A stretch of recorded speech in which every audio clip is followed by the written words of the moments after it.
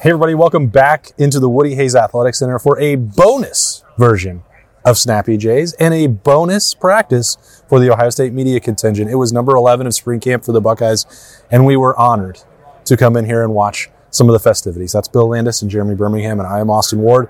So weren't expecting it. We got it. A surprise. It was our gift. It was in our Easter basket. And what did we learn inside of it? This was the most intense version of Ryan Day I think we've seen out here on the practice field. I don't know what it means. I think maybe he's like trying to light more of a fire, like particularly under the quarterbacks. But he was on the offensive linemen, he was on the receivers, he was down here with the defense yelling at people. He was, I don't know, like juiced up. It wasn't like screaming like nonsensically, raving mad for no reason. It was just like intense, which I don't think we've seen from him yet this spring. I like to see him moving around. I mean, that was one of his keys heading into this spring, was becoming more of a CEO and doing more, full team stuff. And you can see that it's a focus for him because, as you said, I was watching him. He was with the quarterbacks, and I was, where'd they go? And then all of a sudden he's down with the defensive lineman.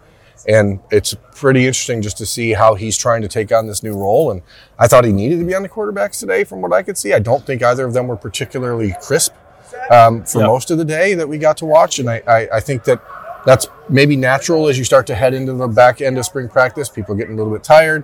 You start to see a few more guys injured out here and maybe not feeling like ready to go 100%. That's the rigor of being in the mix here. But it was a good practice to watch, because I don't think it was very good performance in a lot of ways. I asked Ryan Day afterwards about something that caught my eye, and yours too, Bill. We were watching the offensive line. Like, it wasn't just penalties where you were getting pulled from the lineup. It was if you lost a couple reps in a row, and that happened, to Josh Fryer. It wasn't just a situation. We've talked about right tackle all camp.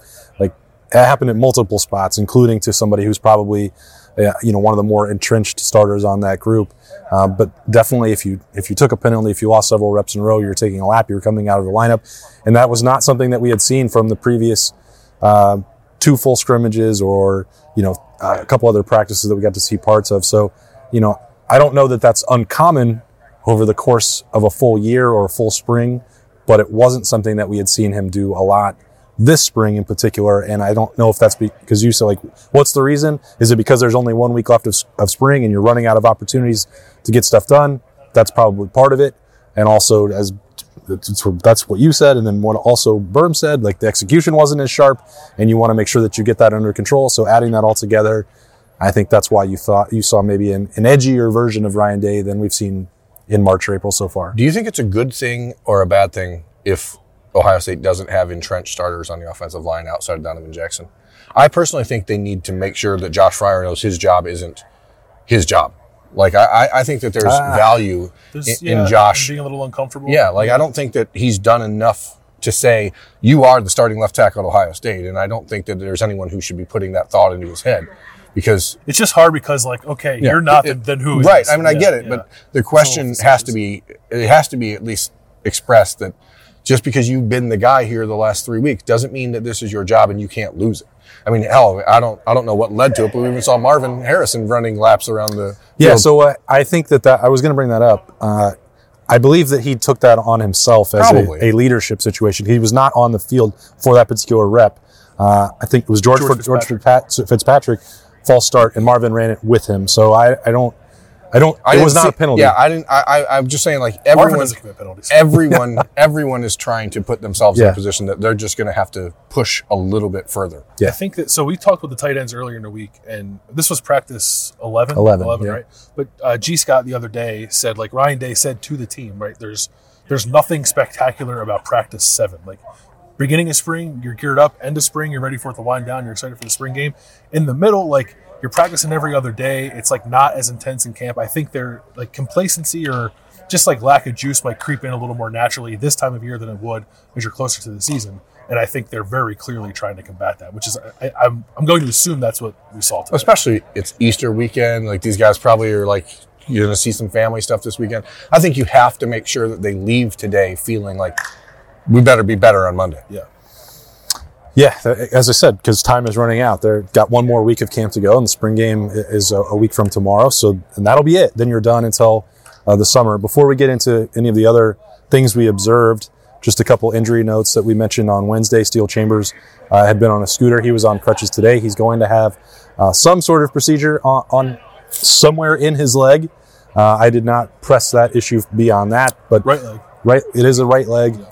Could be anywhere from here to there. I don't know. Seemed lower, but he had no shoe on. Yeah, context clues. That's been 2 days in a row of no cleat. But he's expected to be back for the summer. Xavier Johnson, also on a scooter, has been limited for about a week and a half. Really, probably since pro day, I think. Yep. Trying to rack my brain on that. He will have a little bit of work done as well, and he is expected to be back in June. That is the latest injury update. Amari Abor was back to work. Yeah. Who else? Jihad Carter was dressed. He did not participate in any drills that we saw. Mayan Williams is over there. Wearing a yellow jersey. Not seen the last couple times I've been out here. He was there, yellow non-contact. Evan Mahowski was back in practice, yes. Evan Pryor was, again, with the group of injured guys, like cutting a little bit, which is just like good to see. I think that's a sign of progress. Trevion doing stuff. Yeah. No, I think we mentioned before that Court doesn't have the sling on his shoulder anymore, so he was over there too. Yeah. Yeah. So let's call it a mixed bag. Well, out of all those, like none of them are expected to keep anybody out into August. So if there had been more pressing injury updates, we would have, certainly provided those beforehand. But that's what we know about those guys. I know Steele Chambers is a very important starter for this team, so that's relevant. And without him and Tommy Eichenberg, that today meant a lot of reps for Cody Simon and CJ Hicks. It did, and I think you see one, like, the reason why Jim Knowles, I think, is pretty high on Cody Simon as like that third guy at the moment. I think it's mostly just being a veteran. And I also think you see too, like CJ Hicks, incredible athlete. Like he moves differently than everybody at the position, but as Jim Knowles said, sometimes he needs to be directed. Maybe as he's trying to sort through the mess in front of him, he doesn't always pick the right spot. He's probably athletic enough to make up for those mistakes when he does make them, but he does make them. So it was like a reminder for me, at least. It was like, okay, like we all want to see him on the field. He is just a sophomore. Like these guys still need to get better. I still think he's going to play this year. Like I'm not saying I think there's a role for him if you put him out there as a pass rusher, or you say you go blitz the quarterback. Yep. I mean, go back a ways back to 1996. Andy Katzenmeyer's freshman year was the number 1 rated linebacker in the country. It was similar to CJ's evaluation coming out of high school.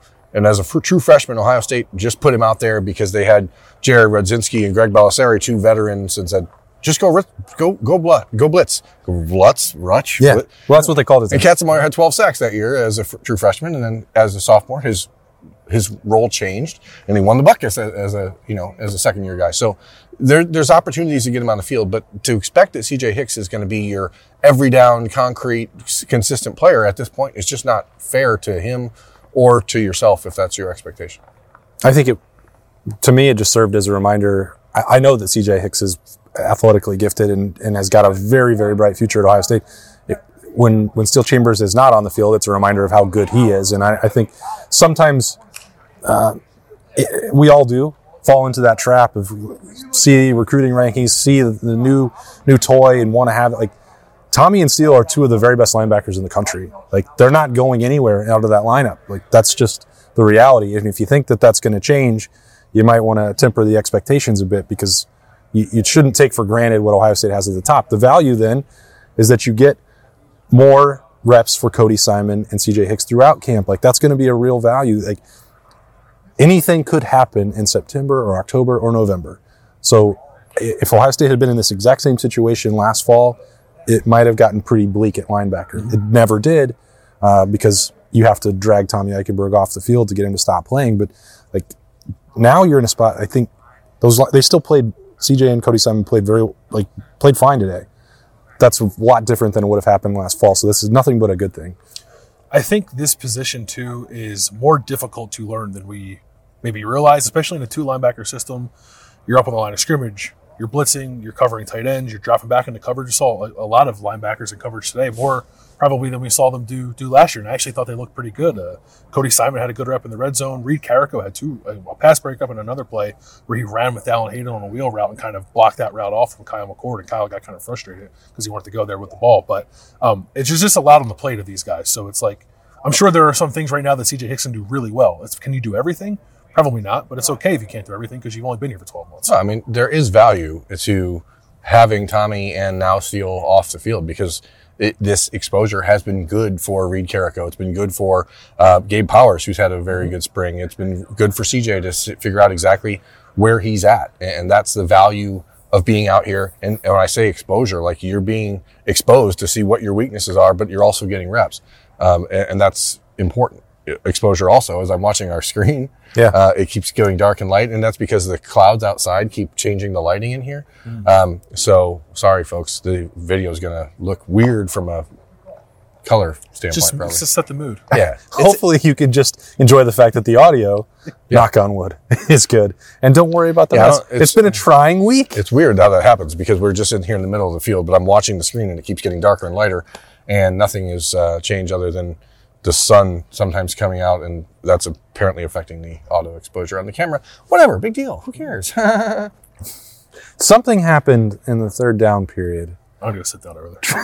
What was it? Trying to remember what it was. I think it's just great to see guys getting a chance to show people what they can do. And every time he's out here, I was told that this may have been the third pick six of the spring for Cam Martinez. Oh, it was Cam Martinez. And again, I know people are going to go back to last year and say, oh, he really struggled at times. Yes, he did. Everyone did. That's the way it goes. People struggle sometimes.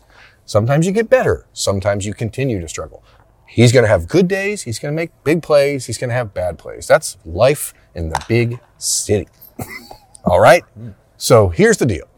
He continues to be running with the first team defense.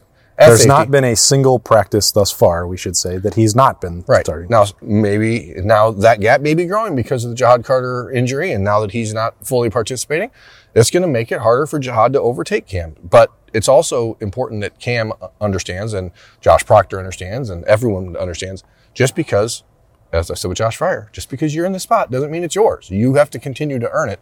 And when you see Cam making plays like that today, jumping around and taking it to the house, like that's how you earn it. You make plays.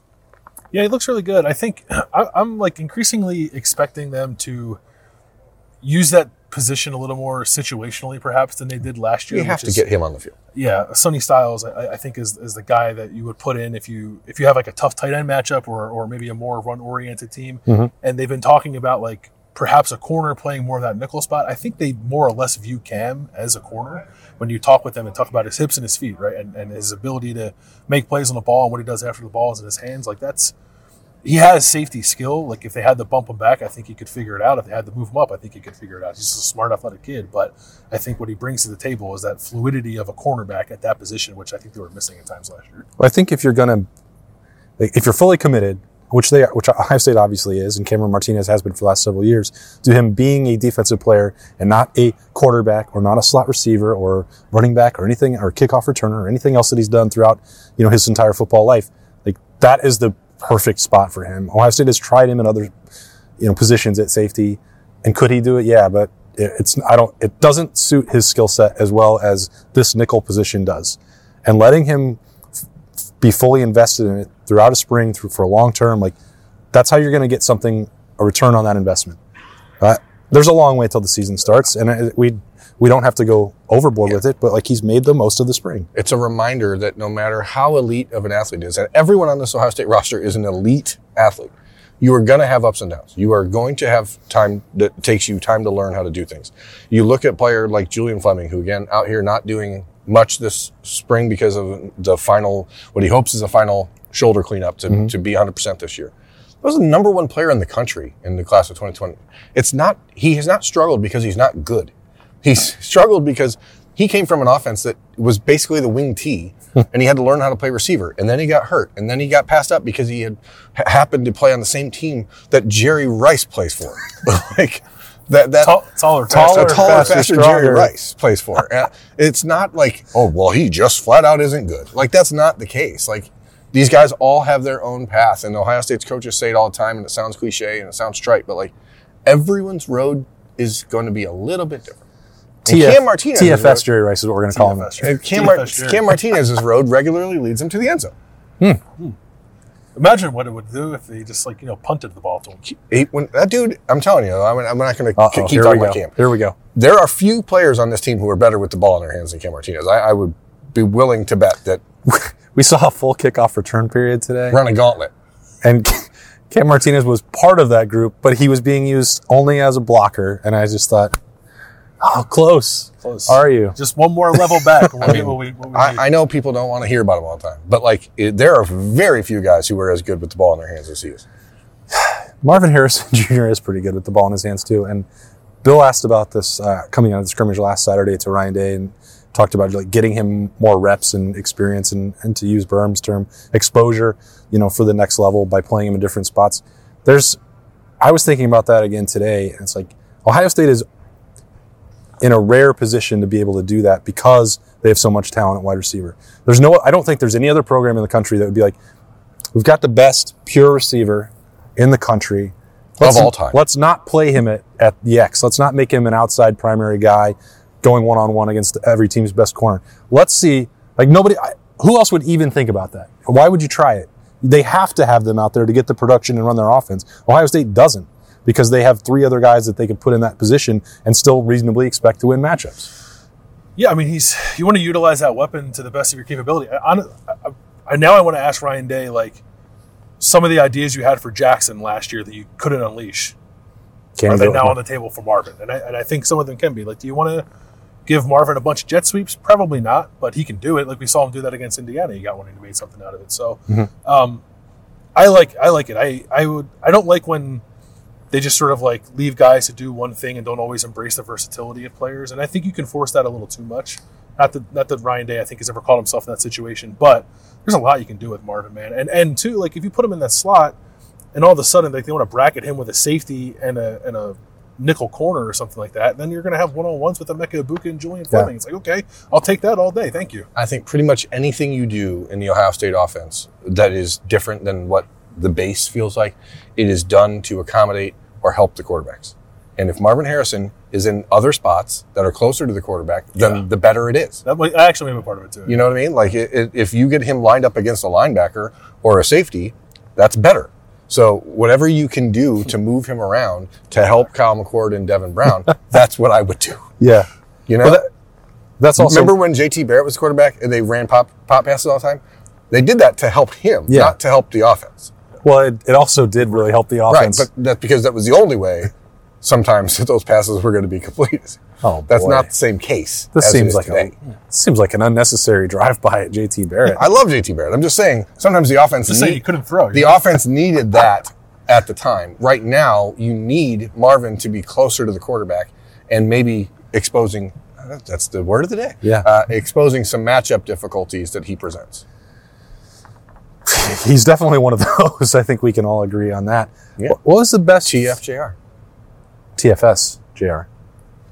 Taller, faster, stronger. Oh, Bill and I already agreed to it. We were having a conversation over here. TFS Jerry. What was the best throw of the day, you think?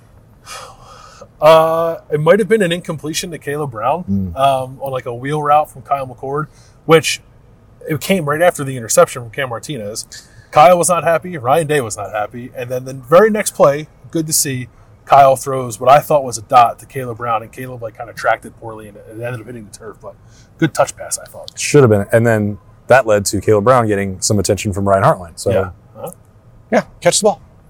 I just think that sometimes we overlook how historically great players that have come through here really are.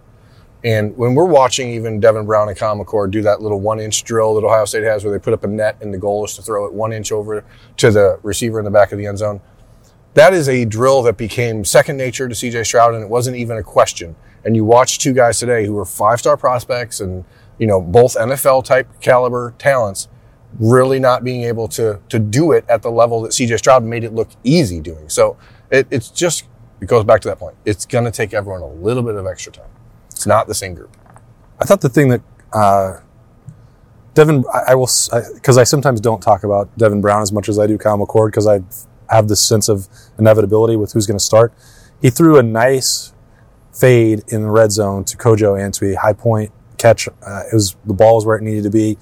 I don't think it was the best throw that I saw today because I thought Kyle McCord had those as well. But I feel like I should make that point that I've said it over and over. I'm trying to reiterate, both of these guys are very capable players. Kyle McCord seems to be ahead in that race, and I've seen nothing that would give that edge away, and it's probably bigger than I thought it would be in camp, to be honest. But what Kyle did that I thought was impressive today was work the middle of the field, a couple like standing in there, the protection's still not really great, and finding guys in the middle, between the hashes and making some things happen. Sometimes Ohio State's offense has not been great at doing that, and they've worked more to the perimeter, and you can find a lot of success there. There was one to Jelani Thurman, which led to, one part of 11 practices, he got his black stripe off after the practice. Easy for me to say, but Kyle McCord just putting it right in the numbers in the middle of the field to Jelani Thurman. I think a lot of people would get excited about seeing that. I think you're going to see a lot of it in the spring game. I think that's going to be a big Jelani Thurman day. I like that Devin Brown throw. He threw off his back foot with pressure in his face, was up the degree of difficulty. Kyle McCord kept the ball in the red zone drill on a zone read, and they whistled him before he got into the end zone, but he acted like he scored anyway, which I like. I like the juice after the throw of the ball up to the ceiling. The thing that was most impressive about that to me is I thought he won that race to the edge. If it was a real game, he would have scored. It was again a reminder, he is more athletic. I think he's getting tired of the whistle getting blown right before he gets into the end zone. That's twice now we've seen him because he just continues to throw the ball up into the ceiling, which you can't do in a game. Don't throw the ball into the crowd. We're seeing what if you just throw it straight up? 2 touchdowns now that have been called back. Either they can be celebrations or upset. If you are in the south stands, you're probably going to get a Kyle McCord souvenir this year. Keep your ticket, students. You might get a Kyle McCord football that he throws into the south stand. Game used. I like that. Auto. I don't know. If he signs it and then throws it in the crowd, that's definitely that's better than a dab. I can promise you. It's bonus Snappy Jays in here in the Woody on a Friday. Thrilled for the opportunity. We appreciate Jerry Emig and Ryan Day making it happen for us. One more week to go in spring camp and a lot more coverage coming at ohiostate.rivals.com. You can come hang out with us there. Use code DTE30 for a free month. And we'll still be here on the podcast every day, but not until Monday. So not every day, not this weekend. That was a lie. I'm sorry. But we'll see you on Monday. That's Bill and Berm. I'm Austin. We'll talk to you then. Have a great weekend.